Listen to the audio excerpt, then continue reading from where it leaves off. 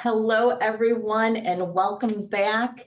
I have a wonderful guest today, Laura Nador. She is the president of CHEP North America. It's a Brambles company, and I can't wait to learn more about the company and all you do. Laura has an extensive international background. I just learned she speaks 5 languages. I can't wait to hear all the languages during the interview. I'm just kidding.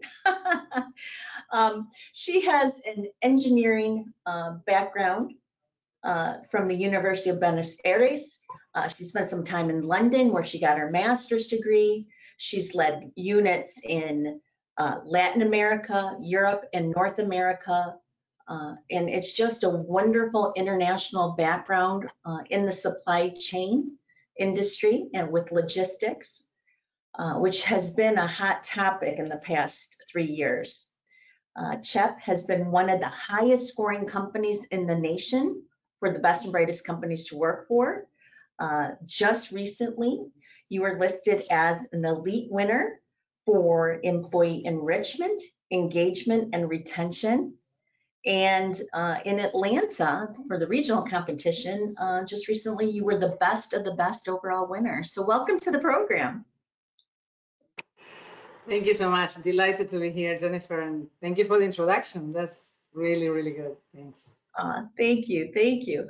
Well, let's get right into it. Tell us more about CHEP, Brambles, your mission for sustainability.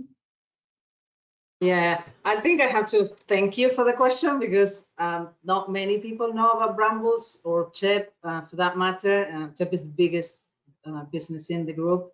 Unless you work in supply chain. If you work in supply chain, you would know that CHEP is one of the world's most sustainable logistics businesses and consistently recognized as such by many external entities. So I always start by talking about Brambles, talking about the purpose that we have. We have a purpose-driven business here, and our purpose is to connect people with life's essentials every day, which is pretty cool. We have a pioneering share and reuse model, circular model, that allows Brambles to move more goods to more people in more places than any other organization, which is amazing. And many people don't know that. You know, we have pallets and containers that we say they form the invisible backbone of the global supply chain. Like, you know, your backbone, you don't know is there, but without it, you cannot walk, you cannot move well. So that's the concept here. We serve fast moving, so CPG companies, consumer goods, fresh produce, beverage, retail, general manufacturing. So these are kind of the industries where we are. And in that circular business model that I was talking about, does facilitate that many different companies around the world, they share and reuse the largest pool of reusable pallets and containers that there is. So if you think about, just make it real for you, anything that you buy at your grocery store, anything that you pick up to prepare dinner or to, you know, the cleaning products for the house, or when you go out to a restaurant, you go to a hotel, chances are that any of those products that you're touching, they moved in one of our platforms throughout the entire journey, from production to distribution to the store where you picked it up. So it's pretty omnipresent if you think about it, even though people don't know. So, and then the coolest thing for me, at least, is that we are committed to helping create regenerative supply chains, which means, for those that don't know, that, you know, we're giving back to the planet more than we take from it. So, you know, in a world that we know is extremely resource constrained, when you have a circular business model like this one, you know, that you're creating a practical business solution to enable more responsible trading, right? So, you know, you extract less than what you give back. So we do that, and we offer this pooling mechanism. So we reduce the pressure on natural resources, we reduce the waste that is typically produced in the linear business models as opposed to the circular. So an example is, you know, starting from sourcing, we source our raw materials responsibly. We plant 2 trees for every one that we use, and we always say it's kind of the motto is one for the planet and it's one for the planet. So we are regenerating, and we operate with 0 waste to landfill, which means you know, no waste goes out. So we don't generate any waste, but also we take the waste of others. So companies that create post-consumer packaging waste. We take that waste and we transform it into durable platforms again, new pallets or containers that can enter the circular business model again and be shared, reused and reused for many years. So when you talk about people, which is today's point, yeah, the sustainability credentials are the strongest part of our value, of our employee value proposition. Is why people want to join our company. It's not the pilots, right? They tell us is our purpose, is the practical ways that they can impact important things that they care about, like climate change, from their daily job. And that's not very usual to happen. So really, really strong for us. And what a wonderful, strong story for your culture. You touch almost every good that we consume, and you make sure it's done in a sustainable, zero waste way. And we thank you for that. Thank you so much for taking that on, because it is a harder road to travel, but an important one. And I do imagine that your employee engagement and enrichment is affected by that mission. So you have unique experience. You have worldwide knowledge, global knowledge about logistics, supply chain.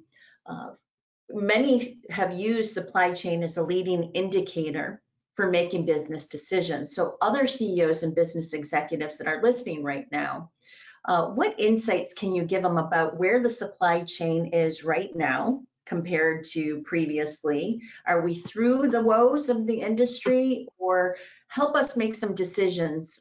What are some leading indicators that we should be aware of?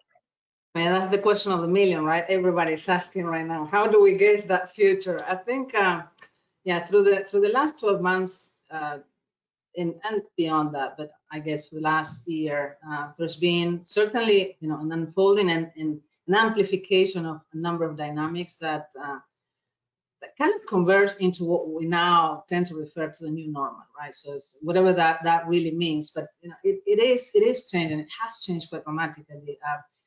This kind of new setup, new market landscape is the result of a number of things: extended inflationary economy, disruptions. You were talking about the supply chain disruptions that continue to be ongoing. Actually, not so much as before, definitely not, but some persist.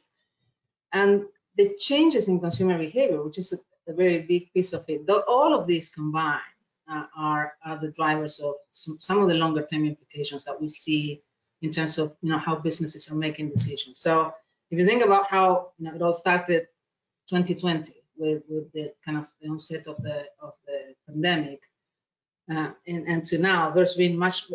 I guess by now it's probably more coverage on the news about supply chain challenges that there was about the pandemic itself. It wasn't like that at the beginning, but it did develop like that. So we had China shutting down, that drove massive ripple effects everywhere. Companies around the globe quickly found out that they were very exposed. They were very exposed to being unable to deliver to their customers. So they saw, all the way from key commodities, raw materials, components, electronic components, no longer available. There was no timeline by which they would be again available. And then on top of that, you had these material shifts on the consumer behavior, the shopping behaviors that, we saw exponential growth of e-commerce, home delivery. So people looking for convenience, but safety as well. So caring for their health. And there was a lot of reduction in traffic through the stores, the physical stores. So, and the spikes and valleys. So the volatility, which was something very new. So that what that drove was, in the space that we are, certainly manufacturers and retailers, they took different decisions to protect themselves, all the way from how they source to how and where they manufacture to how they go to market, right? So the entire thing is kind of it's a big shakeout. And if I point out one decision that's had big implications recently is that move on inventory policies from just in time, which was the mandate before the pandemic, to just in case now. So you have, there's a pendulum, right? So it's a very substantial move, which creates a lot of impacts upstream throughout the supply chain. But it was about protecting on-shelf availability, because nobody wanted those empty shelves that we saw everywhere at some point. And they wanted to hedge against inflation, because inflation was growing up, it was spiraling. So companies, what they did was anticipate. So in order to be safe, increase safety stocks and be ready just in case there would be another shock. So produced a lot ahead. They anticipated purchases, particularly imports, where the lead time was longer and there was more uncertainty. So we saw retailers buying imports from Asia like 6 to 12 months ahead of their normal times. And then we saw international freight become a real bottleneck.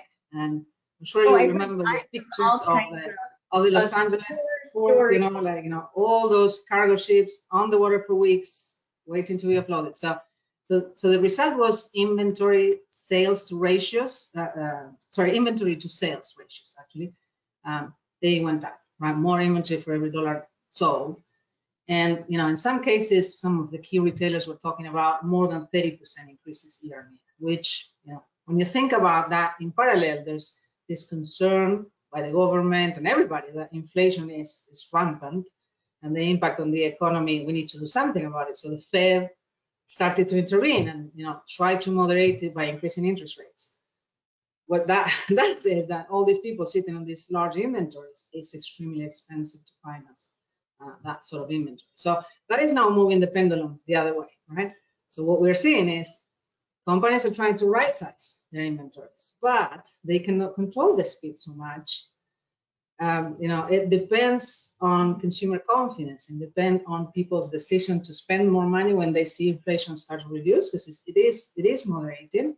But there's still, people are concerned about recessionary, situation. So, all of that is, yeah. So companies are redesigning production and sourcing. For example, there's a lot more that we hear about onshoring or nearshoring. So a lot of production moving to Mexico and Canada, for example, for us in the US, away from other original longer distance sources. We're hearing about less concentration to reduce risk and the exposure companies have in the future and longer term investments for that. There's also the labor market still holding strong here in the US. So, back to my the beginning of the answer is, everybody's trying to figure it out, to predict the best they can. But the truth is, for me, at least in my opinion, planning and forecasting is the most difficult job anyone can have right now. It's you can't win. You can never win on this. It sounds like, to sum it up for those listening, it's still a bit chaotic. Not as bad. So we still have to, I hate this word now, pivot, but we still have to manage it and find opportunity in the chaos. So thank you for that. Thank you. So let's switch gears a little bit. One of your personal strengths is employee enrichment, engagement, and retention. And you feel strongly about including everyone and everyone having a voice, per se, within the culture. What actions have you taken as the CEO to personally drive engagement and retention? Can you give us some examples of what you have done to lead it? Yeah. So, I am a firm believer that engagement and retention do start with understanding what people really need and what they want, so they're really understanding and then doing something about it. So what we do, we gather those insights regularly. So twice a year we pulse our employees, and we're specific about the topics that we pulse on. What are the things that we want to know about? So this company purpose I was talking about before is one of the items. Professional growth, we know development is so important. Empowerment, connection, and well-being, much more relevant since the last 3 years. So we pulse, we get the feedback, and we consistently get a lot of feedback, which is great. People really participate in this because we don't stop in the asking the question, and they know that our leadership team takes the insights and really turns them into action, and we keep going back to them, telling them how we're progressing against those actions. So if we look at just a few of the actions that we implemented, say, over the last 12 months, there's a range of policies and programs that really address those things that came out of the polls. So first example, we enhanced benefits offerings to include now a parental leave policy, which now applies to birth or adopted mothers, fathers, foster parents, all of them. So it's very broad, and people receive that very positively. We also added a new employee resource group. We have wonderful employee resource groups in our company in North America. The newest one is called Friends for Accessibility, talking about inclusion. That one focused specifically on fostering an environment that supports team members with disabilities. So we're very happy about that one. We also expanded our Mentor Connect program, and this is very important. I mean, for me, I really believe so strongly in the value of mentoring. So we provide people the opportunities and the platform so that they can develop and grow, through peer-to-peer mentorships and, even a cross-border, relationship, which is not the most usual thing to happen, right? So we provide those opportunities. And the hybrid work environment. We hear, people are telling us that flexibility is a top priority for them in this new normal. So we have a work environment that is hybrid. So, you see, it's things evolve, and we understand that they will change every year. So this is kind of an iterative process, but employees see the results. We have a really, really strong retention compared to the benchmark in the industry. Our engagement scores are in the top quartile within class. So we're happy. Yeah, it's obviously working. It's obviously something is working. Sweating the details at the C-suite level is really important because it does come top down. Now you're headquartered in Atlanta. Yep. Brambles is in London and Sydney. Yep. You have thousands and thousands of employees. Yep. And you make it sound like it's this small little community. but it is in some ways. You're quite large. So give me a feel for your culture outside of the employee enrichment. What are some of the rituals and beliefs that you have? So what can I expect as an employee about the culture there? So I think that, the first thing that you notice, and, I've been here for 20 years, so I may have a little bit of a bias, right? But, it's definitely, if you stay that long, and I've been in all, in 3 different continents and all the different business units, all the functions you can think of, I've been around. So, I've experienced it. So my personal opinion is that the leaders we have are really authentic, and they're supportive, and they're vested in people. So CHEP does hold our leaders to kind of a high standard for delivering results, because one of our values is, we have a passion for success, for sure, we're driven, but it is about doing that while caring for the people that achieve those results. And that, to me, does create an environment that is pretty special. You don't see in many companies. The people feel that they're actually safe, right? So it's an environment where they see their leader has their back, and that we don't tolerate people that are kind of, cutthroat or, brash or, super arrogant. That's not the style. So that is kind of a consistent expectation all the way from the top and through the different tiers of the organization. So for me, that's quite unique. The other thing that is quite unique, and I think for anybody that is looking to progress in their careers, that sometimes you're thinking, when is a good time to change company, go to another one, because that's a very, very real dynamic.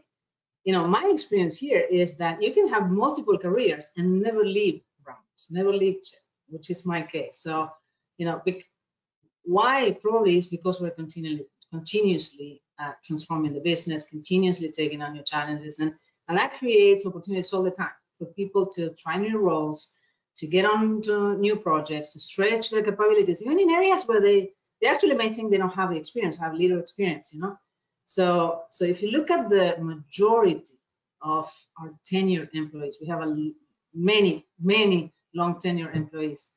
You will see a pattern. There's a long list of career stops that they have made. In each stop was a new development experience, new opportunity. If you look at mine, it's exactly the journey I had.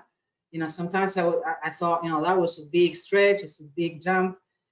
But the company takes bets on people. When we see the potential, we give that person a real stretch, a real challenge, something that feels big. And that's why people stay. I think that's a big thing. You'd be surprised, Laura, how many large global companies don't do that. There's no structure to it. It sounds like it's the norm and it's infused in your culture there that you can grow within teams, departments, different companies, different parts of the world.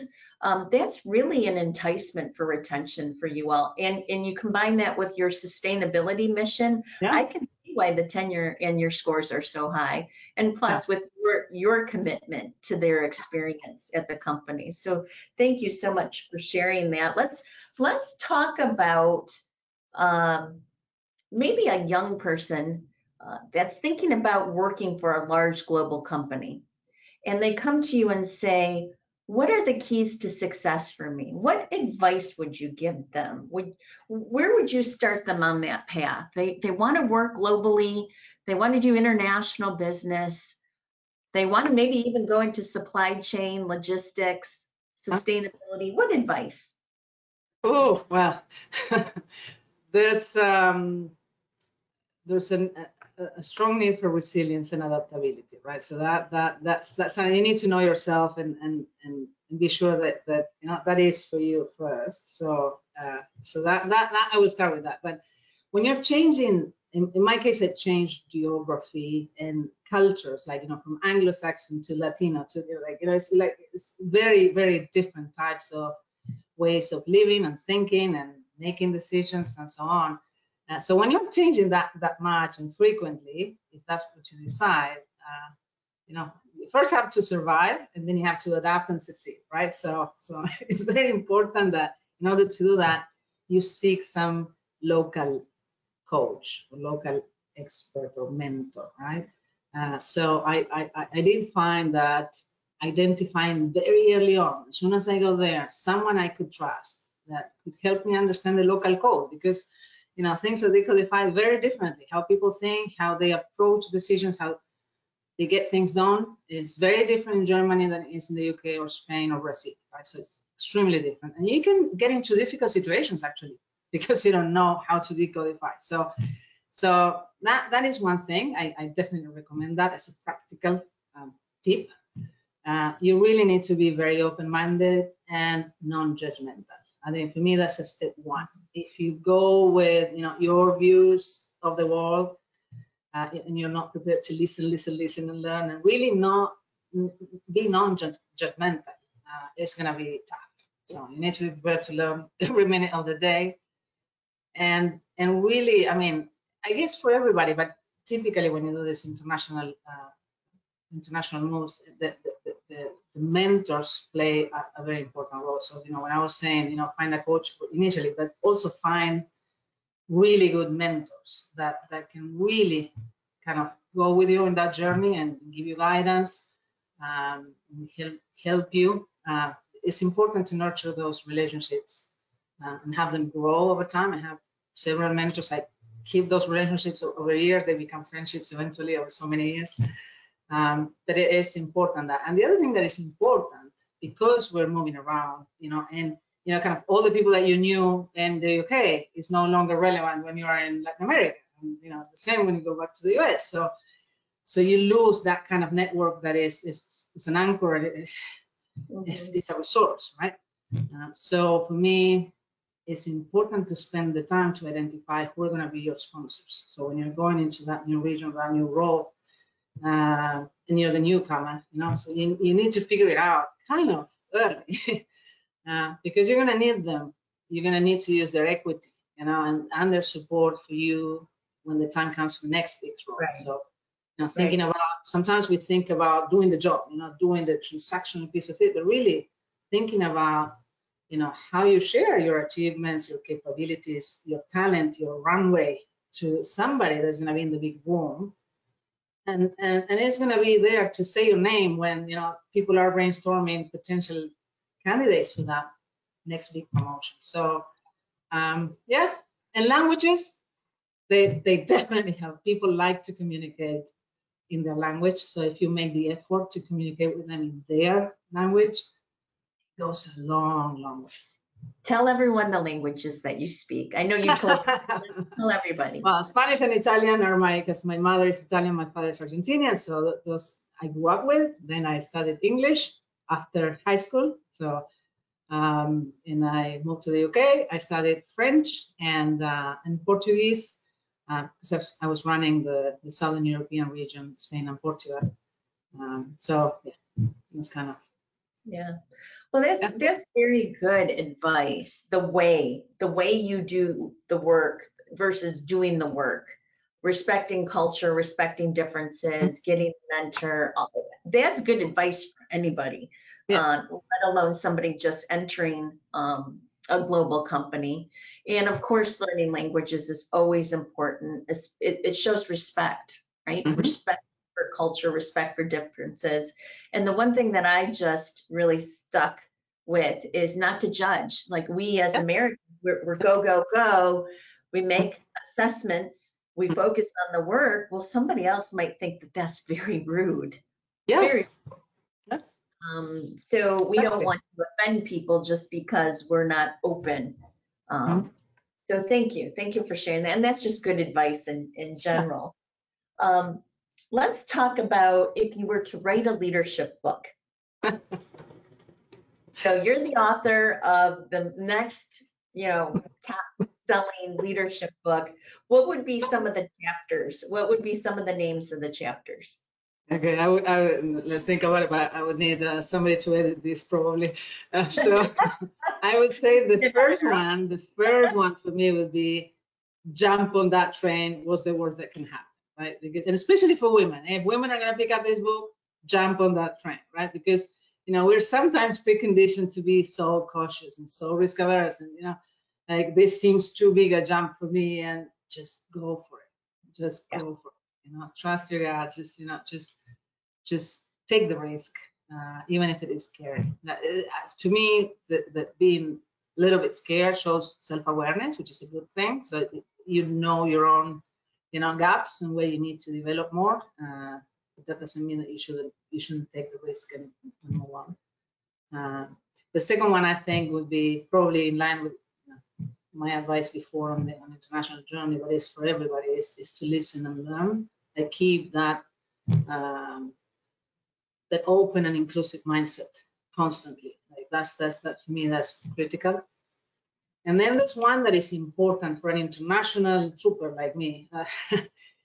You and your partner are a team, right? So that is something that people sometimes don't talk too much about, but especially if both have a professional career that is relevant. So to me, it's about the importance of finding the balance that works for you in your particular case. And there's no recipe for it, but for me, I very early on decided that I wouldn't have a brilliant career at the expense of a broken family. So for me, it was, how do we really discuss and understand what the guardrails of this are going to be, what we do and don't do, and how we make decisions when somebody gets an offer for a promotion, for example, or a relocation is on the horizon. So how do we? But we do it before it happens, right? So we decide this long before you are in the situation of the decision. So very good advice, especially as a female CEO. It's different. It's different. I know from my family, we have family meetings and we talk about things. What do you think about this? How will it impact you? So that's very good advice because it talks about the whole person. So let's talk about you as a whole person. So sometimes we're judged by the title, or the title comes before the human. And we like to demystify CEOs here on this program. Tell me, when you wake up, what are some of the rituals that you do before you start working? What are some of your rituals?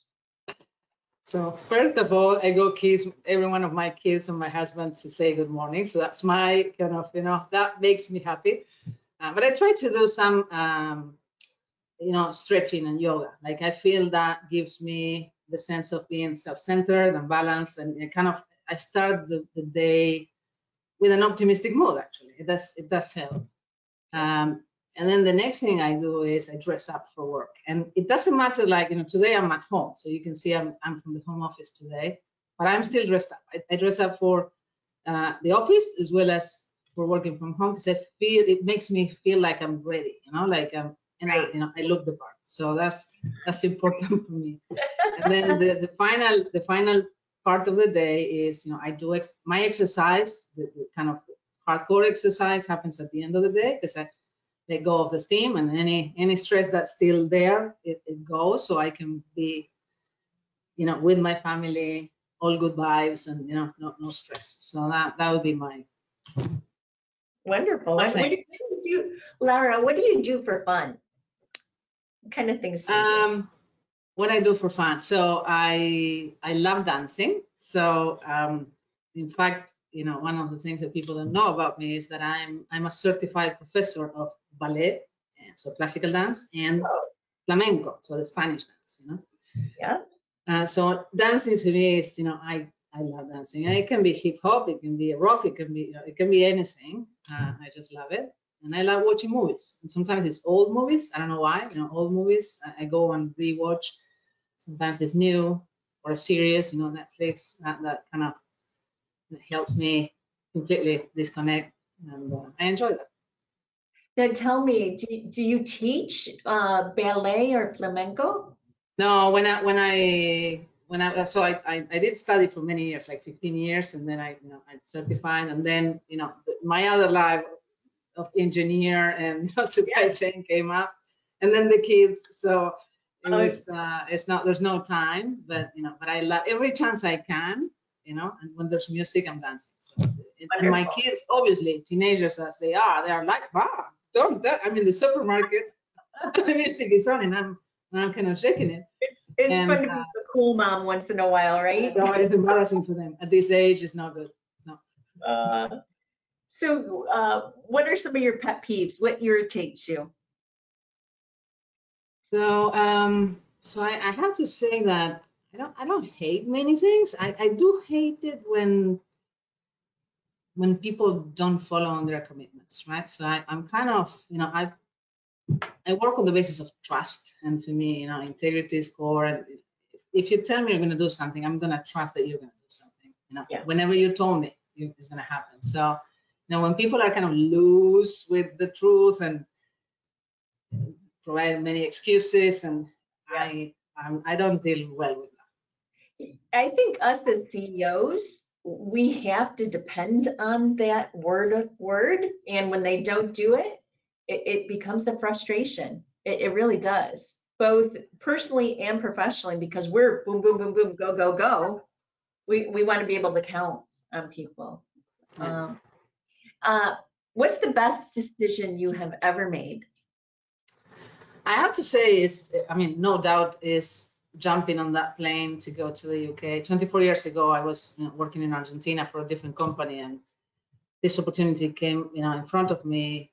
My boss at Ryder at the time said, what do you think about this project? You can go, but it's 48 hours, in the next 48 hours, you need to be on the plane. And I'm like, I need to change my life. It's a one-way ticket. There was no time to return. So I didn't know when, how long this would last, but it changed my entire life. After that, everything changed. So I would 20 million times do it again. 2 days you had to make a life change to live in a different country. My mother almost had a heart attack. I bet. I bet. She knew I'm an independent bird, so I like freedom, and I make my decisions, and she feared that I would not come back, and she wasn't too wrong, I guess, because it's been more than 20 years now. But I keep going back. I go twice a year to Argentina to visit and be with the family. Yeah. And that takes courage. It takes courage. There was risk there. You had the courage. And that's another sign of you as a human. You're not concerned about taking risks. You take the risks, knowing and having faith that you're going to get through it. So Laura, thank you so much for sharing your success journey with us. We appreciate having you on the program. And as I always say, keep shining bright.